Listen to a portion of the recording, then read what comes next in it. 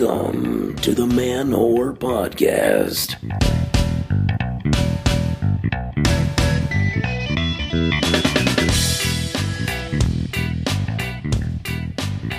Okay, hello the skanks and kinksters, the queers and breeders. This is Billy Procida, and you are listening to the Man Whore Podcast. How are we doing? I'm feeling warm and tingly. I just watched the penultimate episode of House MD, one of my favorite shows, going through a months-long marathon of it on Netflix. And so the next episode is the last episode of the whole series. It's a very sad episode. And the one I just finished watching has a song at the end of it called Euphoria by Metopony. The song has a lot of strings, a lot of high-pitched noises that make me start to tear up. So I'm feeling weird. But when I'm not tearing up at a soft piano melody accompanied by light stringed instruments, I'm in better spirits. I'm in great spirits because, guys, we have we have a special guest today. This is the first guest on the show that I have not kissed, fondled, hooked up with, or seen naked, guys. This week we have Dr. Zhana Rangalova. And it took me a lot of practice to get that name right. But she's actually a very accomplished sex researcher, sex blogger, and sex educator. She lives out here in New York City. And I had the absolute delight and pleasure to interview her and talk to her about some of her research, talk about some casual sex topics. Very informative, very fun stuff. Before we get to that, I got to remind you guys, again, if any tri-staters in the area, this Friday, June 20th, it's not this Friday if you're listening to this after Friday, but if you're listening to this on Wednesday, or even Thursday, or I guess on Friday, then yes, this Friday. Otherwise, you missed it, and shame on you. It's fine. But June 20th, guys, I am competing in the Slaughter Stand-Up Summer Showdown over in Slotsburg, New York at Characters Bar and Restaurant, 8 o'clock. It's the first round. Would love anyone's support if you want to come on out. Free admission. Watch a fun show. Come hug the whore afterwards. We'll have a good time. I just posted the pictures of my Amsterdam trip up to Facebook. And I'm not a big picture taker because I like to actually live my life, so I don't try to live it behind a camera. That's what freshman year of college is for. And I was listening to that, and I'm watching that House episode just now, and it made me I'm recording this a day earlier than I normally would, but I just felt this, I was overcome with this emotion listening to that song Euphoria.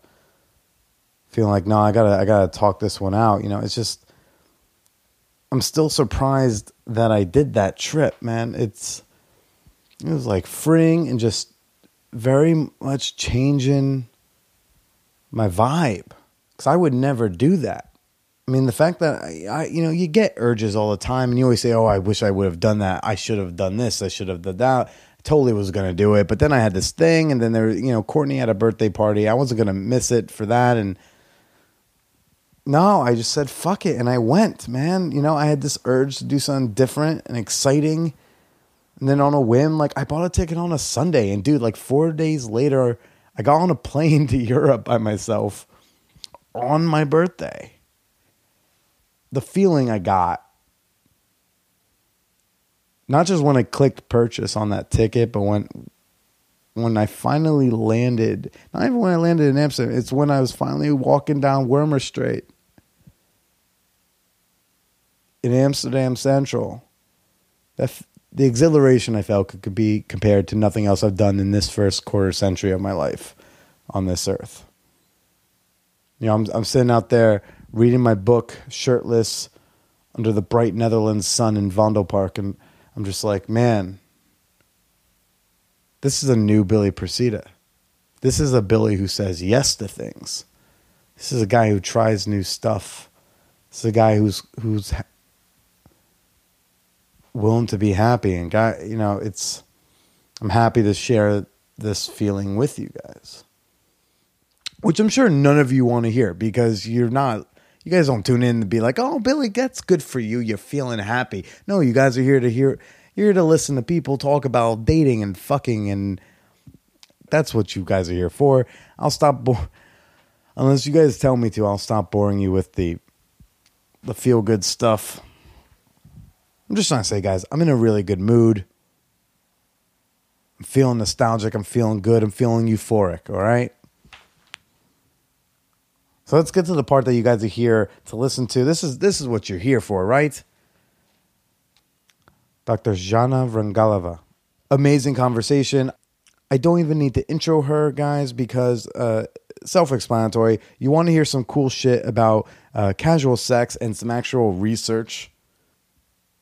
You know, I never claimed to be an expert on anything officially on this show or anywhere. Because, again, I'm just a guy. All I can share is my own experiences and what I've learned from those. But now we get to actually hear from someone who is an expert, and I love it. And we had a very intelligent, interesting, good conversation about casual sex and the hookup culture and sexuality. I loved it. She even called me out at some point, guys, because again, sometimes you have these things ingrained in your brain. You don't even mean what you said, but it just comes out so naturally because that's how you've been conditioned in the society to think about sex. So I think you guys will really enjoy listening to her, you know. We talk about slut shaming a bit. We talk about various in-between sexualities, how some fluid sexuality. Talk about casual sex and the hookup culture. And we talk about some people who've had sex with thousands of people. Where do they find the time? Sit back and relax. I want you to enjoy this episode because I very much enjoyed recording it. I'm very much happy to bring it to you. And I hope you guys have done something this week that makes you feel euphoric. I hope you guys satisfy an urge that you're feeling, whether it's to build something, paint something, go to a place, fuck a person in an interesting way, say hi to that pretty girl at the coffee shop. Just do it. Brings you to another level. Okay, sluts, let's go talk to the doc. When your mission is beyond missionary, step up your game with Liberator. Their collection of transformable sex furniture and sex toy mounts will put you in sexual positions you never thought were possible. Use promo code MANWHORE and save 40% off the best-selling Wedge Ramp Combo at Liberator.com. As we age, our bodies are changing.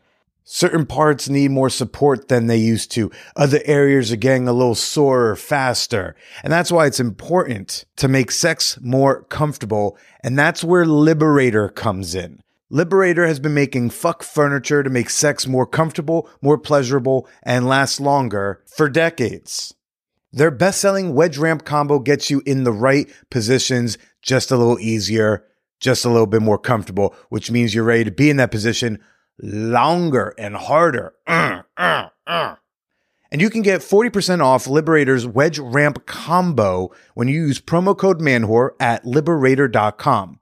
Or you can click the link at the top of the show notes to go right to the product. Again, 40% off their best-selling Wedge Ramp Combo with promo code MANWHORE.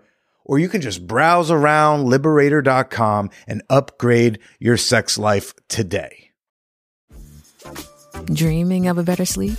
Tossing and turning is not your destiny. And Ollie is here to help. Ollie invites you to sink into sweet, sweet slumber to improve your mental and physical health and overall wellness. More than just melatonin, Ollie's ingredients help you unwind your mind for a delightfully dreamy drift off.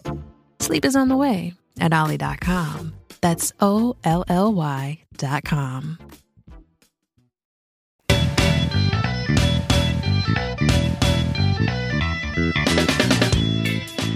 Again, probably cut this out. Although maybe I won't. I a lot of the times I'll say, yeah, I'm going to probably cut that out, and then I never do. And then you don't. But what is the tattoo? The tattoo on my arm says, Creatio ergo sum, which means I create, therefore I am in Latin. that's sort of my spin on Descartes' old saying, I think, therefore I am. Cogito ergo sum. Right on. Yeah. Very cool stuff. Yeah. And it's by an It artist. goes up even further, yeah. Yeah, there's an inkwell with the ink flowing down. That's the sort of the idea, because, writing in many ways is my creation, and scientific writing and popular writing as well. But the artist is a French artist called Loic, who comes to New York once a year or twice a year and does guest work out of a studio here. Very unique. Very cool stuff. Yeah, as is most of the art and things around it. Even in just your building, the lights in your stairwell. Yeah, they're pretty caught cool. my eye. Yeah. I had nothing to do with that. Yeah. Yeah. So, hello everybody. This is Billy Presida with the Man Whore Podcast. We've got a very lovely special episode today with a special guest. Today we're sitting down with a woman with a very long list of accomplishments here. Sex researcher, blogger, and educator. She's also an adjunct professor at New York University, my alma mater. She's also a postdoc at the National Development and Research Institutes. That sounds really cool. She's been published in many places, including the Journal of Sex Research, Archives of Sexual Behavior, Journal of Youth and Adolescence, Journal of Social and Personal Relationships. A lot of journals, a lot of... That's all my academic stuff. Also writes for psychologytoday.com. She's been mentioned in and appeared on New York Magazine, New York Daily News, Salon, Jezebel, Huffington Post Live, even the Sex Nerd Sandra podcast. Guys, please put your hands together, which we're not going to hear, for Dr.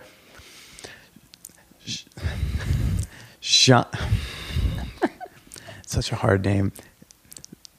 Zhana Vrangalova. Guys, Dr. Zhana Vrangalova. Woohoo! Thank you for being here today. Sorry for having such a difficult name to pronounce. Oh, it's a very impressive name. I should just be a better person and be able to do that. But just trying to make it hard for Americans.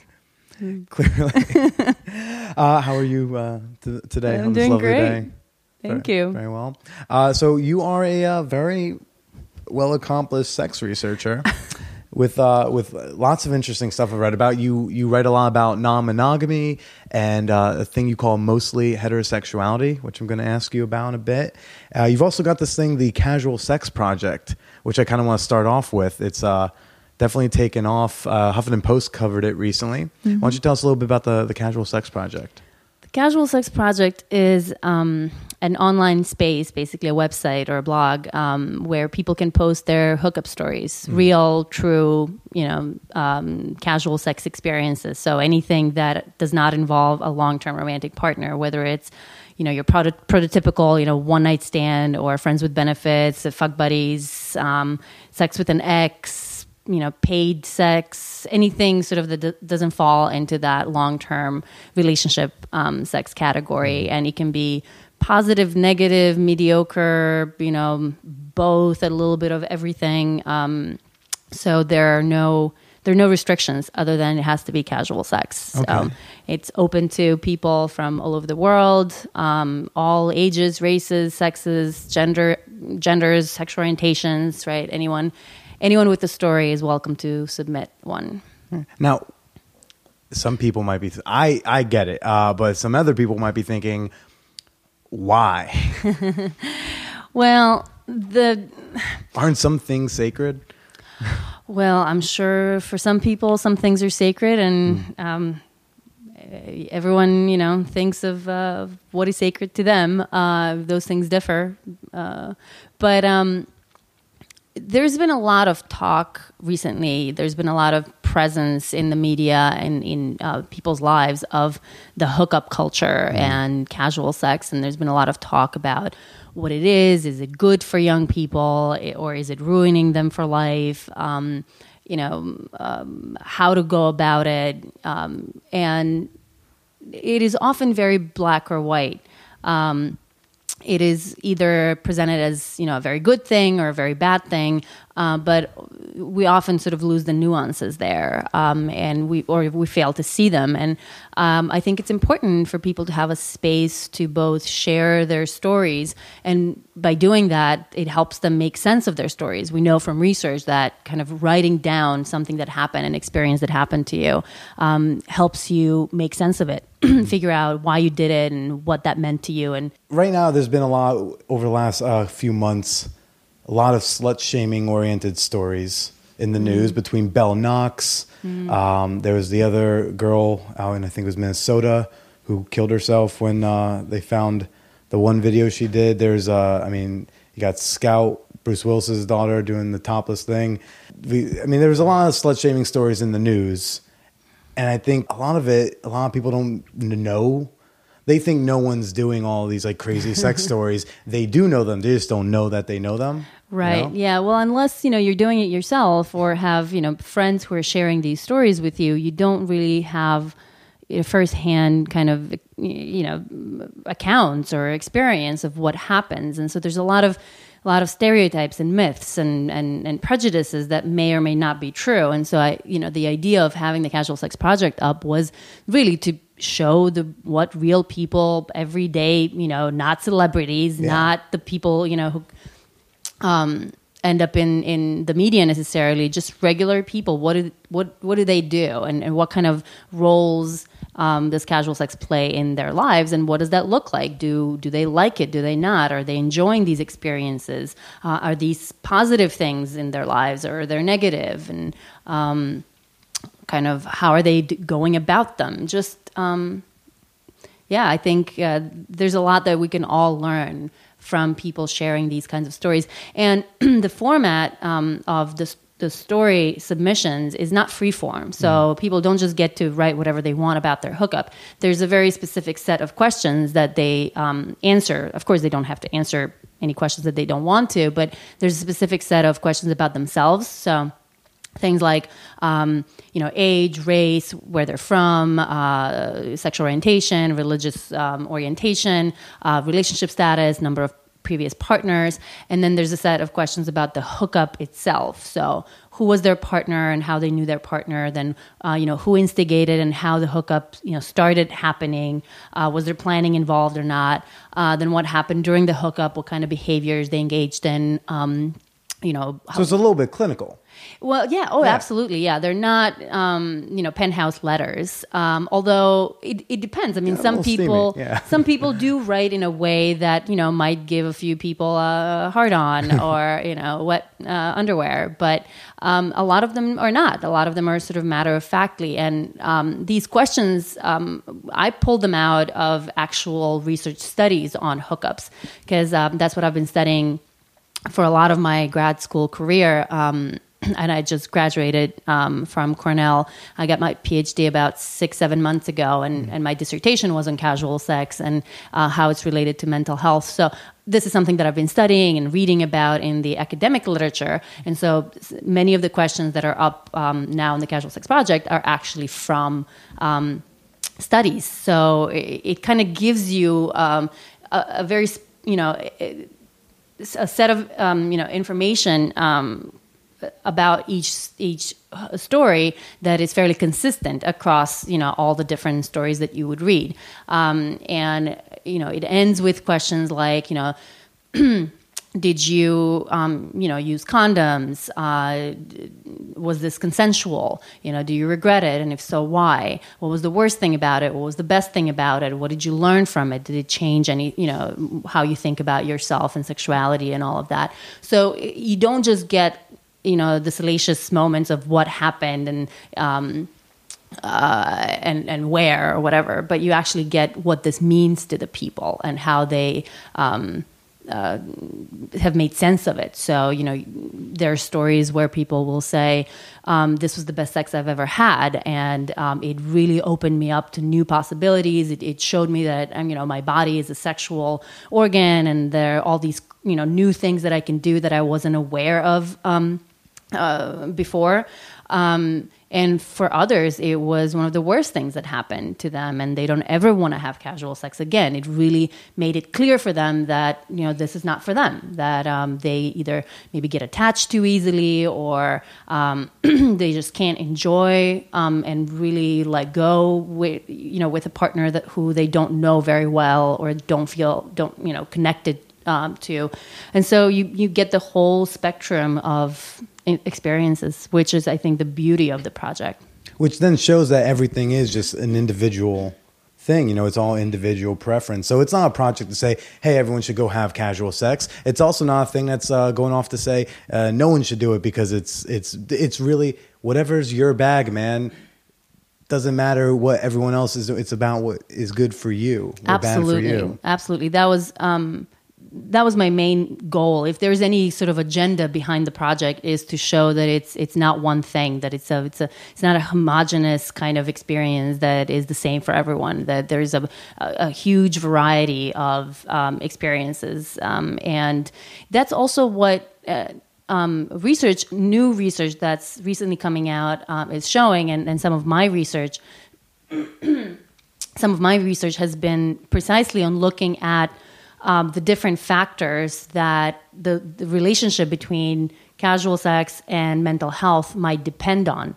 So instead of looking at it as, just comparing the people who've had casual sex to those who haven't, and saying, well, those who've had casual sex, say, are more depressed or have lower self-esteem, I've instead tried to look at, well, within the group of people who are having casual sex, are there subgroups of people who are maybe doing it, in the right way and then benefiting from their experiences, versus those who are doing it the wrong way? Or are there personality differences? So maybe for some types of people, casual sex is a positive thing, and their well-being benefits from it. And for some other types of people, it detracts from their well-being.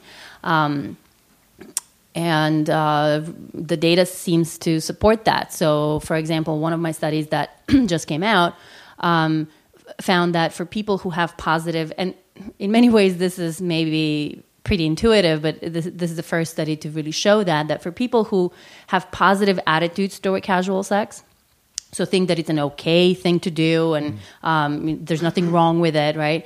And also who desire it in their lives, who, when they see someone who they don't know but think is attractive, they actually think about, oh, maybe I want to have sex with this person. Or, how often they fantasize about having sex with someone that they're not in a relationship with. So for those people who are sort of high on these positive attitudes and positive desires toward casual sex, when they have casual sex, their depression goes down, their anxiety goes down, their self-esteem goes up, their life satisfaction goes up. Like on those weeks when they'll hook up, their well-being benefits. On weeks on which they don't hook up. For the people who dig casual sex. Exactly. You weren't trying to be like, well, let's see how it affects everyone. The people who enjoy it, does it really make them feel better? Exactly. Yeah. And for the people who don't, for the people who have negative attitudes toward it, who think, this is wrong, right, in some way, and also who don't have interest, who don't really have the desire to do it, but they sometimes end up doing it too. Yeah. And for those people, it's where we find that they don't get these mental health benefits, and in some cases they actually their well-being kind of goes down when they do it, as opposed to weeks when they don't have casual sex. And this is not something that's specific to casual sex necessarily. We know from prior research that whenever you engage in behaviors that are congruent with who you are, with your desires and values and attitudes, your well-being flourishes, and you're better at that activity that you're engaging in. When you're engaging in things that kind of go against your true self, then your well-being suffers. And this is just as true of casual sex as of anything else. Okay. Right on, yeah. And with, alternatively from the Casual Sex Project, you also have this other one, which I find very interesting. I believe it's a documentary or a book that you're working on called The 1K Project. For people, I guess you're interviewing or studying people who have had at least 1,000 sexual partners. 1,000! 1,000? I was just like, on your website it says, if you think you would qualify for this, let me know. I was thinking, Jesus, how many more decades do I gotta go before I could qualify? I was like, gee, that's a lot. It is a lot. That's very tired. Where do you find the time? I have to think. I'm all for do your thing, but Jesus, we got to work, right? We have. Yeah, no, most of the people I've interviewed so far do have jobs, and they're fairly successful at their jobs. But yes, it's an interesting project, and it's not, at least not right now, it's not a research project. Okay. It's more of it's a book and a documentary that I'm hoping to end up with. And so I'm interviewing people who've had at least 1,000 sexual partners, defined broadly. So it doesn't have to be intercourse. Oral sex counts, mutual masturbation counts, kind of anything that could have potentially led to an orgasm. Mm-hmm. So just kissing and making out on the dance floor probably doesn't count, but it takes a very sensitive person for that one to count. Right. Yeah. If you're that kind of person who can come from, just making out on the dance floor, then okay, you can count those power people. To you. Yeah.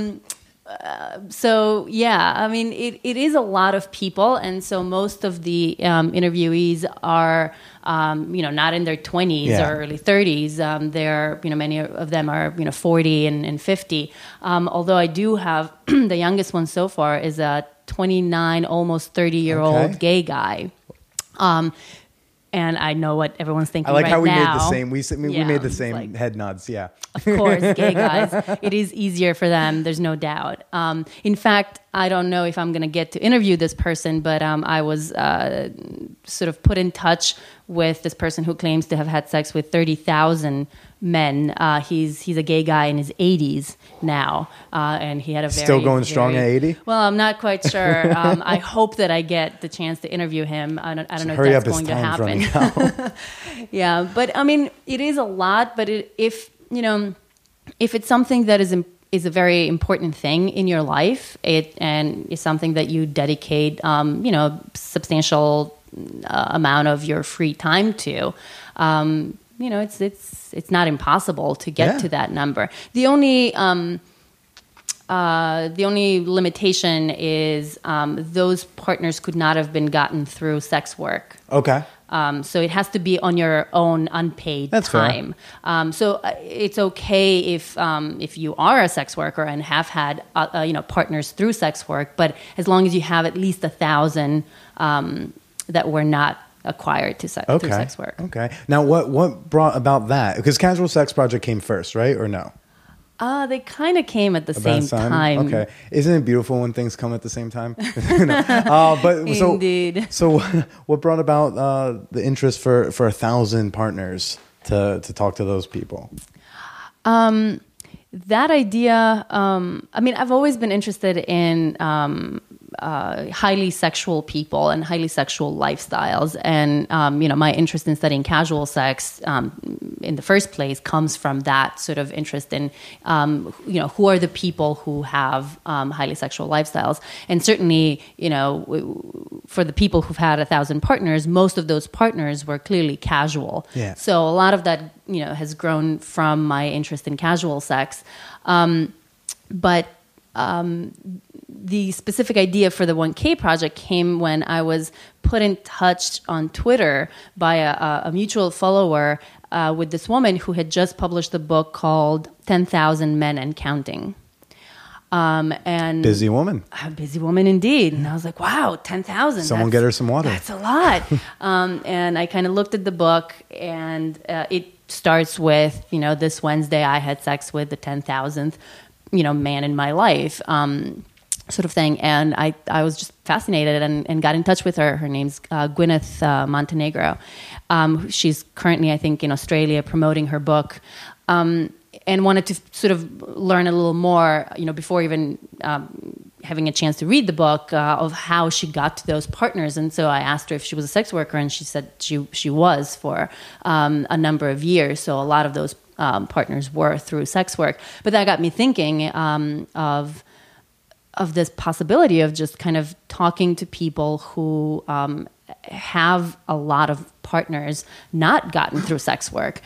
So people who just thought that this was an important thing to do in their life, or it's just something that they like to do a lot. And I think putting the stories, the real sort of stories behind that number, with, if not real names and faces, but the real jobs and where they came from and how they grew up, and what they do, and what kind of love lives they have.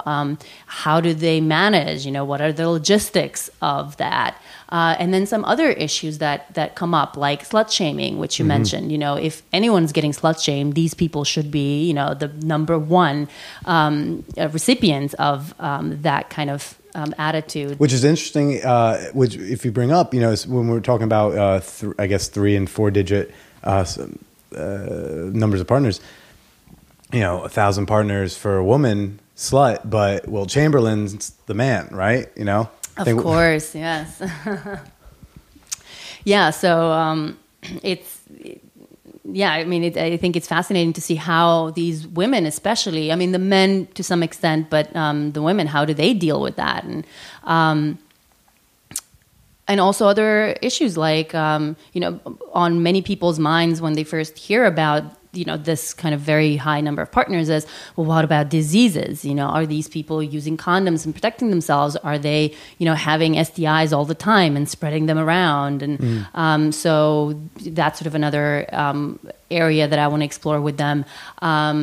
Another one is alcohol and drug use with sex. A lot of the stereotypes about this are, these people are just having drug and alcohol and, infused orgies and who knows what. But it's all of these who knows what, all of these kind of questions about what these people do and how they do it that I want to dispel. If any of those are myths, I want to present what real people do. And again, just like with the Casual Sex Project, the only agenda here is to show the diversity of experiences. So I'm hoping to get people who, think of their sexuality and highly sexual lifestyles in sort of a positive way, right? Enjoy what they do, are happy with what they do, have no plans or attempts to change who they are, but also the people for whom it's a negative thing, who see their desire, to go and have sex with so many people as something destructive or something that they would really like to get rid of in their lives, and have maybe sought therapy to address this as a problem and has created problems in their lives. So I kind of, again, want the diversity and the variety of stories behind that same number. Right. I think that's great. I think it really does help normalize as we very, very slowly progress to this place where sex does not have to be this big, scary thing or a shameful act. And I think things like the Casual Sex Project or 1K Project, I will admit, for me is more I'm just interested in hearing, but it's maybe more of an outlier thing. But the Casual Sex Project, I feel like if you knew that your best friend was having all this, like was having some crazy casual sex or having some interesting experiences, maybe you would either feel more safe being honest about your own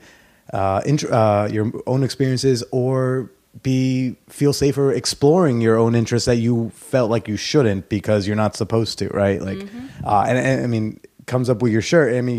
She's wearing the doc is wearing this great shirt. It says "Define quote unquote slut," and I love it. And I think it couldn't be more poignant. Is a shirt that says, yeah, like maybe like for me, I call myself a man whore with like a heart of gold, like because it doesn't have to be this negative thing. It doesn't have to be shameful. It doesn't have to also be, when a guy is a slut, it doesn't have to be this guy who's conquesting quote unquote mad bitches, bro. Like it can be many things, just someone who enjoys sex and sexuality. And absolutely, yeah. And the normalizing aspect, I think, even in the 1K Project, even though these particular people are outliers, and they constitute about 0.1% of the population, if that.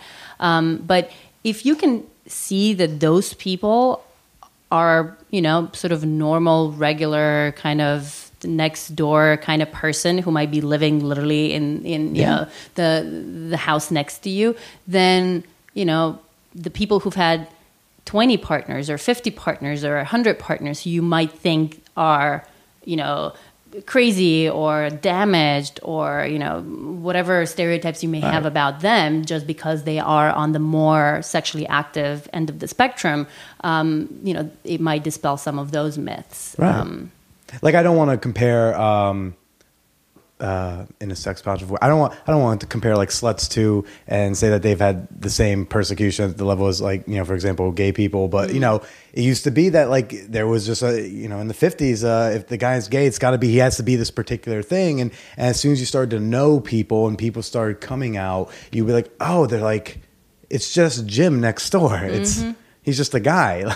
Yeah. And I think that's a really important thing that we're slowly getting to, and projects like yours and research like yours is definitely helping us get there. Hopefully, yeah. I mean, I think, you know, the prejudice is against people who are highly sexually active and who engage in casual sex, especially if they engage in it a lot, is still very strong. And that's, you know, one of the next sort of frontiers in what we have to you know, deal with and fight. You know, there are no specific rights, you know, like with gay rights or with, you know, transgender rights. There's nothing, you know, similar in this particular case. But on a social level, you know, we do have a long way to go. Yeah. And I think, and, you know, even when it's not persecution, I think just ignorance and not understanding. Like, for example, my father, like a month ago, I had like a brunch with my dad and a couple of my sisters, and he sits down. My dad's in real estate, and he sits down. He's like, "Billy, did you know?" Now he doesn't know. Like, he knows that like things are probably happening, but he doesn't know like how I identify for anything, right? But he sits down. But he knows I have a podcast called The Man or Podcast. He sits down. And he goes, "Billy, I read this thing. There's this guy who just opened a house where the requirement to live there is you have to have multiple sexual partners." Isn't that crazy? I'm like, oh yeah, that's Leon. He's but it's a poly house, so it's not exactly about just like fucking a bunch of people. It's a little bit higher level than that. But yes, I've heard about it. And that's just because he doesn't know better. You know. Look at what you did. What? It's a higher level. It's not just about fucking a lot of people. It's a higher level than that. It's a different So even thing. you just slut shame the people for whom it might be about having a lot of sex with a lot of people. Well, I meant that in a way that the term poly gets, or, you know, polyamory gets just misunderstood a lot. That's true. And that it's about more than that, because it is. It's not about just sex, because it's not that sex is below love or anything, but it involves more than just the sex.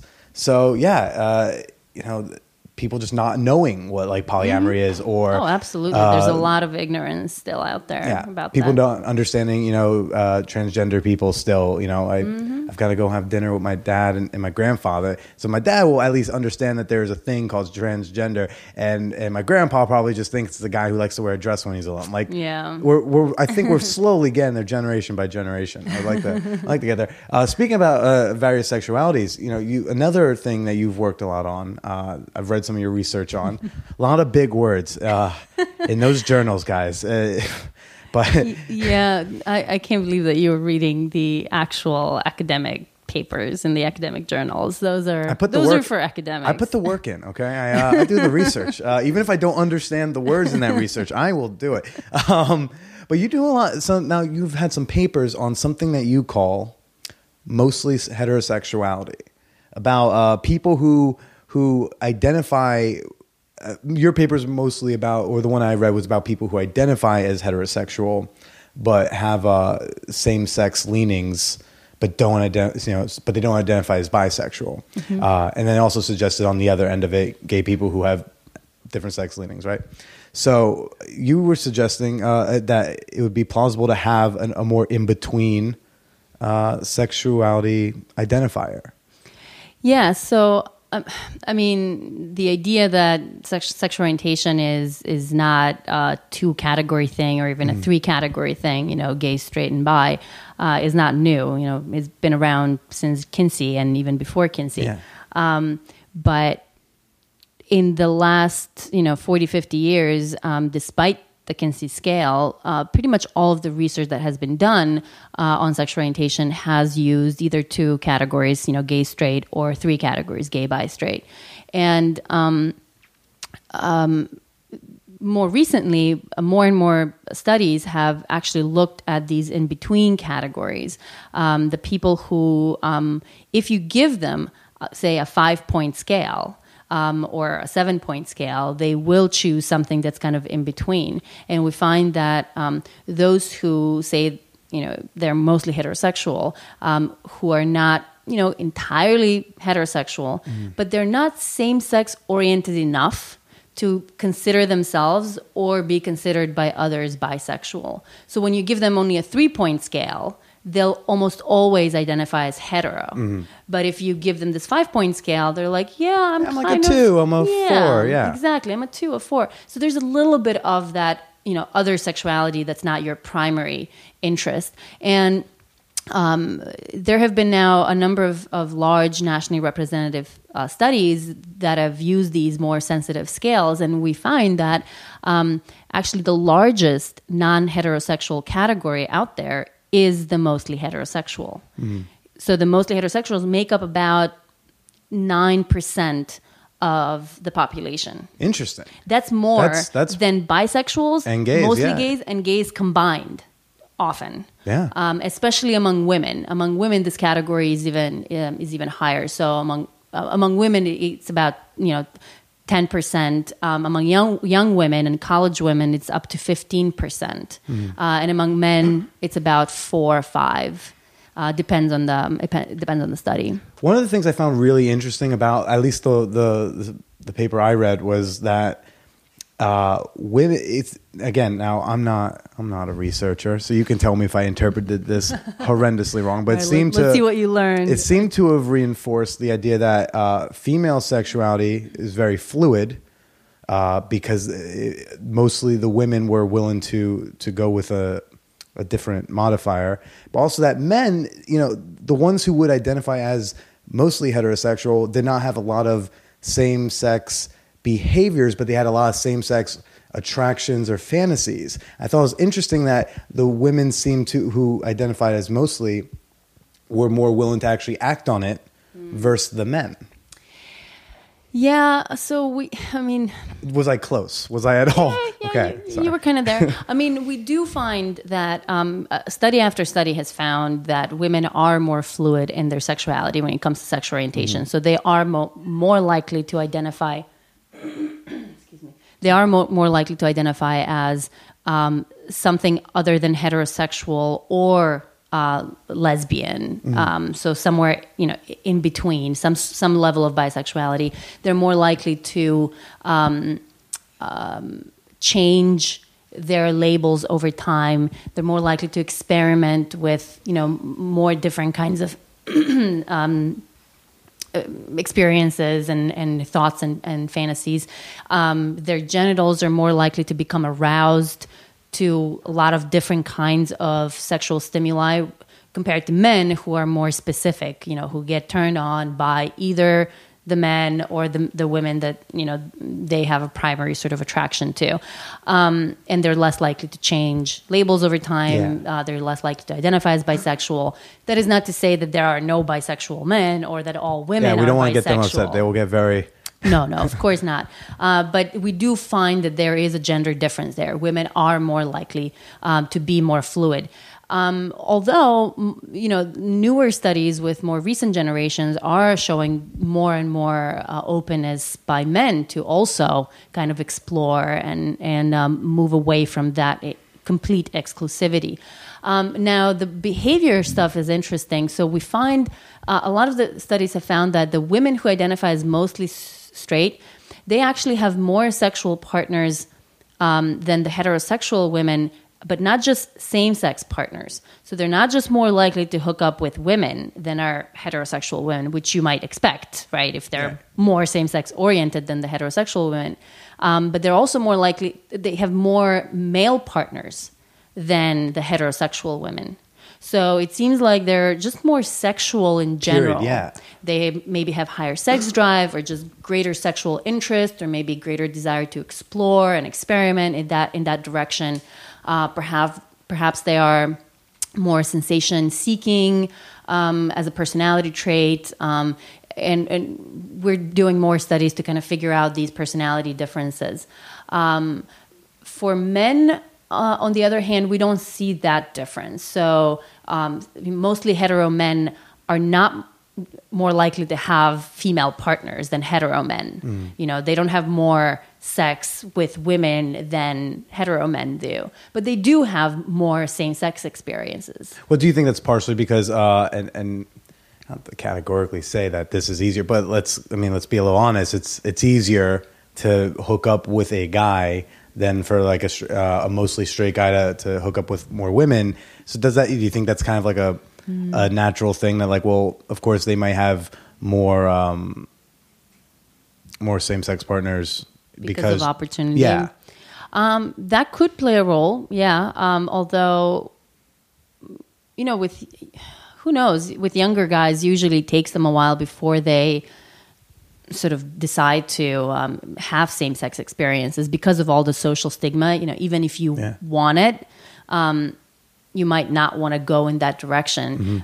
So that kind of that force is opposite of the yes. But if you wanted to get it, it would be easier to get it. But you might not, allow yourself to go and look for it because we're not talking about people who are very strongly attracted to men. Right, we're just a little bit. It's just a little bit. Like it was a night in college. It's and every once in a while it might be right. So unless an opportunity presents itself, you're less likely to actually go out and seek it out. You're less likely to go on Grindr or Craigslist and find someone or go to a gay bar. These people are not men who identify. Yeah, not seeking it. But if the guy he bought me a drink, he was pretty cute. Okay, let's have a night. Yeah.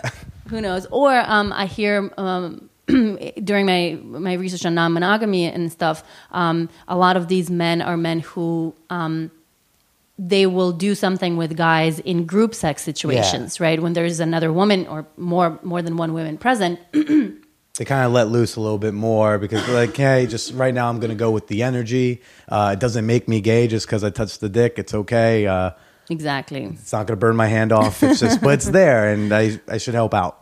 Right. It's all part of this very kind of sexual, heated moment. Yeah. So when some have explained it as, when I'm already really aroused and in a sexual situation, then it doesn't really matter. Then everything that's sexual, I wanted and I'm attracted to because I'm already aroused. But when I'm not aroused, when I'm just, at a bar and having drinks with people, then I'm not going to see this guy and be like, oh, I want to have sex with you. Even if I see someone who I think is an attractive man, I'm not necessarily, pulled towards him to do something with him. Okay. But if we happen to be all naked, in a big group of people and already, sexual and big dog pile. Exactly. Yeah.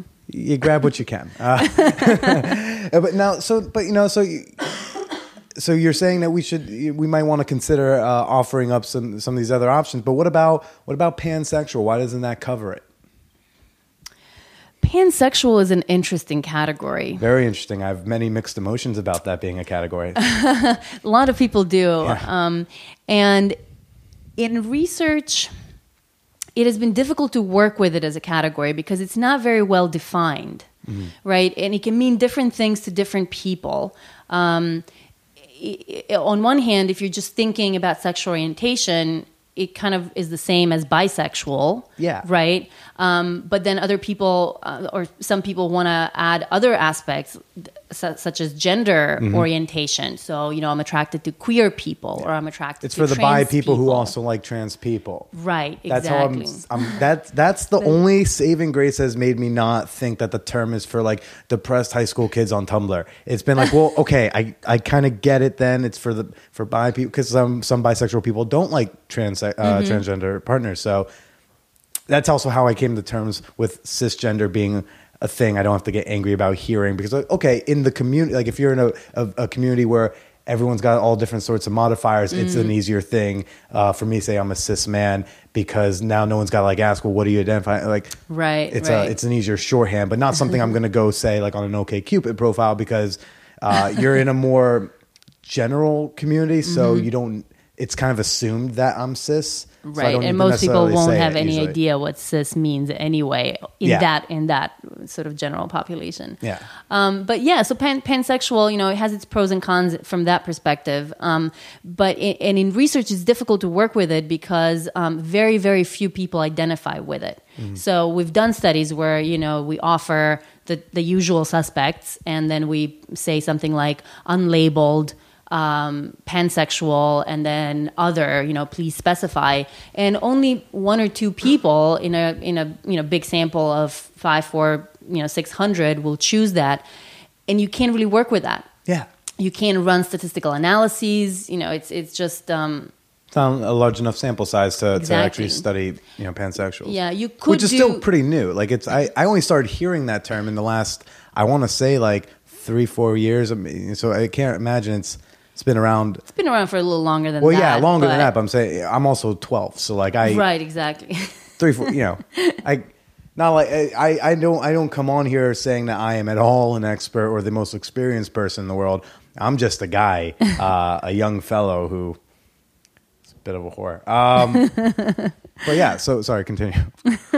No, that's it. I mean, there have been a little bit of research, I think qualitative research, where, you specifically go out and seek out people who identify as pansexual, and then you can ask them, what that means to them, and, why they've chosen that identifier. But even that has been pretty rare. I just read a study very recently which compared the sexual orientation identities chosen by polyamorous people versus non-polyamorous people. That's very interesting. Yeah, and the poly people, and I'm sure the poly people won't be surprised at all to hear this, but the poly people were much more likely to choose non-traditional sexual orientation identifiers compared to the non-poly people. So things like pansexual and other sort of sexual orientation identifiers were much more common. Mostly hetero, mostly gay, these sort of in-between categories. Right. Interesting stuff, yeah. Yeah, I mean, for poly people, their sexuality is something that they've clearly thought about a lot more, perhaps, than a lot of mono people. Those fucking monos. No, sorry. I'm sorry. So that, their sexual orientation is one sort of aspect of that too. And if these are people who are just in general more open about their sexuality, about exploring different facets and aspects of their sexuality, then it's not surprising that they may have sort of stumbled upon other things that are less prevalent in the general population. Okay. All right. Now being a sex researcher, is that at all difficult sometimes in the academic community, someone taking it seriously? I know, way back when, people like Kinsey or Masters and Johnson, love that show, Masters of Sex, really great show. They had a lot of pushback in a way more conservative era. But do you still get any pushback for these alternative sexual studies? You're not just studying the sexuality, the general. You're not just studying sex. You study non-monogamy. That's still pretty taboo. These different sexual. You're already, it's like there's curmudgeon old men be like, listen, we let you guys have bis and gays and even the trans, but come on now, no more. Don't make me have to deal with more new sexualities. I can't handle it. Do you get any some trouble sometimes in your work? Yes. Yes and no. It's certainly not as bad as it was for Kinsey back in the day. There is definitely more respect within the academic community for sex research in general. Although we still, as far as sex research in general is concerned, we still do get a lot of pushback from conservative, like politically conservative organizations and funding bodies and politicians themselves. A lot of the research that's being funded, all sorts of research that's being funded is funded through, federal money. And when it comes to federal money, Yeah. politicians kind of do have an opportunity to. They kind of put it wherever Jesus tells them to. Exactly. So a lot of them don't want to put it into sex research. So we're, a little bit, limited by that. There's usually a lot of research money for things like, HIV and AIDS research and, substance use in relationship to sexuality or sexual coercion and rape. But usually for the more kind of alternative aspects of sexuality, the things that I'm interested in, there's a lot less that big federal money to fund it. So that's one area where we do, get a little bit of pushback. But within the sex research community, if you, kind of think about the people who are the old guard and who might be more interested in relationship, sexuality, or love and that kind of stuff. And now, here come this new generation of people studying casual sex and non-monogamy and promiscuity and BDSM and kinks. There is some pushback there too, and you see that in less subtle or in more subtle ways than maybe in the past. When you get the way the research process works, right? You write a paper, a study, and then you submit it to a journal, and then the editor sends your paper to 3 reviewers who don't necessarily know who you are. It's usually a blind review, and then you get their reviews back, and oftentimes you see a lot of hostility in those reviews, and people will say, why is this important to study? This is not important. Or especially in those anonymous kind of interactions that you have with colleagues, there is there's some stigma against that.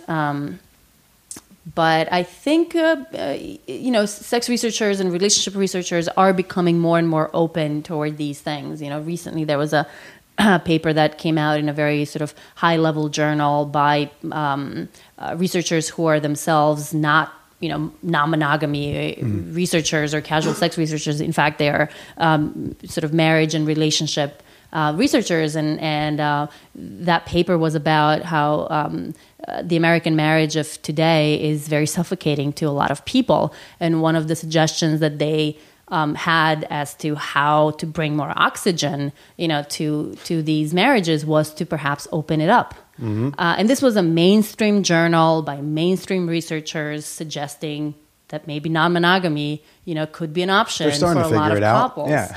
Yeah. So I think there's, as our society is becoming more open to these various alternatives, so are sex researchers. So it's really exciting to be a sex researcher studying these sort of edgy topics today in today's world. I got to tell you, it's exciting. Someone who likes to read about it, it gets more exciting as a reader. And again, because it's never about, hey, you shouldn't be monogamous. You shouldn't be straight, the majority or anything. You just should let everyone do their thing, though, and not block everyone else from enjoying whatever it is they enjoy, even if it's pretend to be a centaur, as much as that's where I sometimes draw the psychological line. But yeah, it's really exciting stuff today. And I like I'm very happy that you do what you do, and that there are other people doing it too, and that we can hopefully get to a better place where everyone can just come the way they like to without anyone busting in the door. That would be my ideal world, yes, right? Where as long as we're talking about consenting adults engaging in sexual activity that makes them happy, they should be doing it however they want to be doing it, and everyone should be okay with that. Amen to that. Although I don't know that amen's a proper thing, because people who say amen are usually the reason why we have such a hard time in the first place. Yeah, there's that. Because before they had amen in ancient Greece and ancient Egypt, they had plenty of wild sex. So, so you do workshops, right, in New York and around the country sometimes as a sex educator. I have started recently to, give more talks on some of these topics, okay. But they're not as much, workshops as they are talks presenting information. Okay. like actual studies and science, sort of science tidbits about these things, about casual sex, about non-monogamy, and mostly heterosexuality. Some of them open to the public. I remember you had one a couple weeks ago in New York. And tried to make it out too. But. Yeah, I did one for Open Love New York a couple of weeks ago for one of their discussion sort of meetups where almost 70 people showed up. It was the largest turnout they've had. And for that one, I summarized the research on non-monogamy, on consensual non-monogamy, from the aspect of stigma, relationship quality, and satisfaction, personal well-being and satisfaction,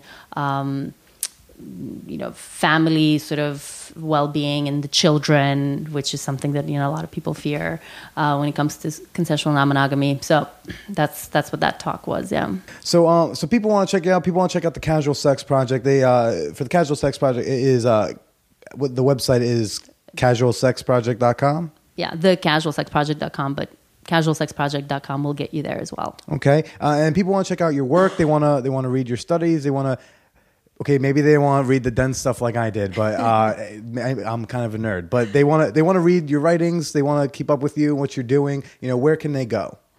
A couple of places. My website, zhanavrangalova.com, kind of has a lot of these things, but probably no one can spell that. So the easiest way to find me is on Twitter as Dr. Zhana, or DRZHANA. I tweet every day about the latest sex research studies that have come out that I find interesting. So, if that's of interest, please follow me on Twitter. I also have a Facebook page where I post all of the things that I write, and that's the same, facebook.com/Dr. Zhana. I also have a monthly newsletter, which if you subscribe to, you'll get monthly updates about everything that I do. And my Psychology Today blog, called Strictly Casual, is about the science of hookups. So some of the stuff that we were talking about today is on there. So any of those places, find me in one place, and then you'll find all the other ones too. Guys, I follow her on Twitter. Definitely check it out. She tweets out all sorts of interesting articles, both hers and other people's. Very cool stuff. Thank you so much for being with us today. Thank really you for having me. Yeah, this was very fun. Okay, we're going to head out. Bye. Oh man, what an episode. Wow. Did you learn something all? Did you guys learn something? Was that not fun? Was that cool? Super fun time talking to Dr. Vrangalova. So much fun. If you guys enjoyed listening to her, I gotta encourage. I myself follow her on the Twitter. She posts a lot of great articles, really cool stuff. Check her out on Twitter at Dr. Zhana. That's at DRZHANA, Dr. Zhana. And if you want to check out more about the Casual Sex Project, if you want to read some of the stories, if you want to submit your own story anonymously, go to www.thecasualsexproject.com.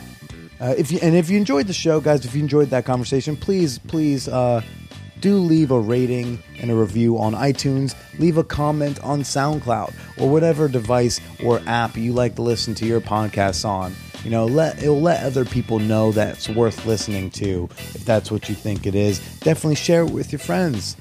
Share it with your mom. That's going to be a fun conversation starter, right?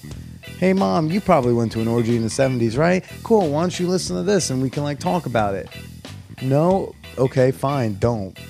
As always, do email your comments, your questions to the show. You can email those to manwhorepod@gmail.com. Then come say hi to me on Twitter at TheBillyPresida. Use the hashtag manwhorepodcast. Let me know what you think about the show. As always, I'll be here every Wednesday. You'll be here whichever day you choose to do, because the internet is cool like that. Have an amazing week, everybody. Enjoy yourselves. Enjoy your weekend. And as always, stay slutty.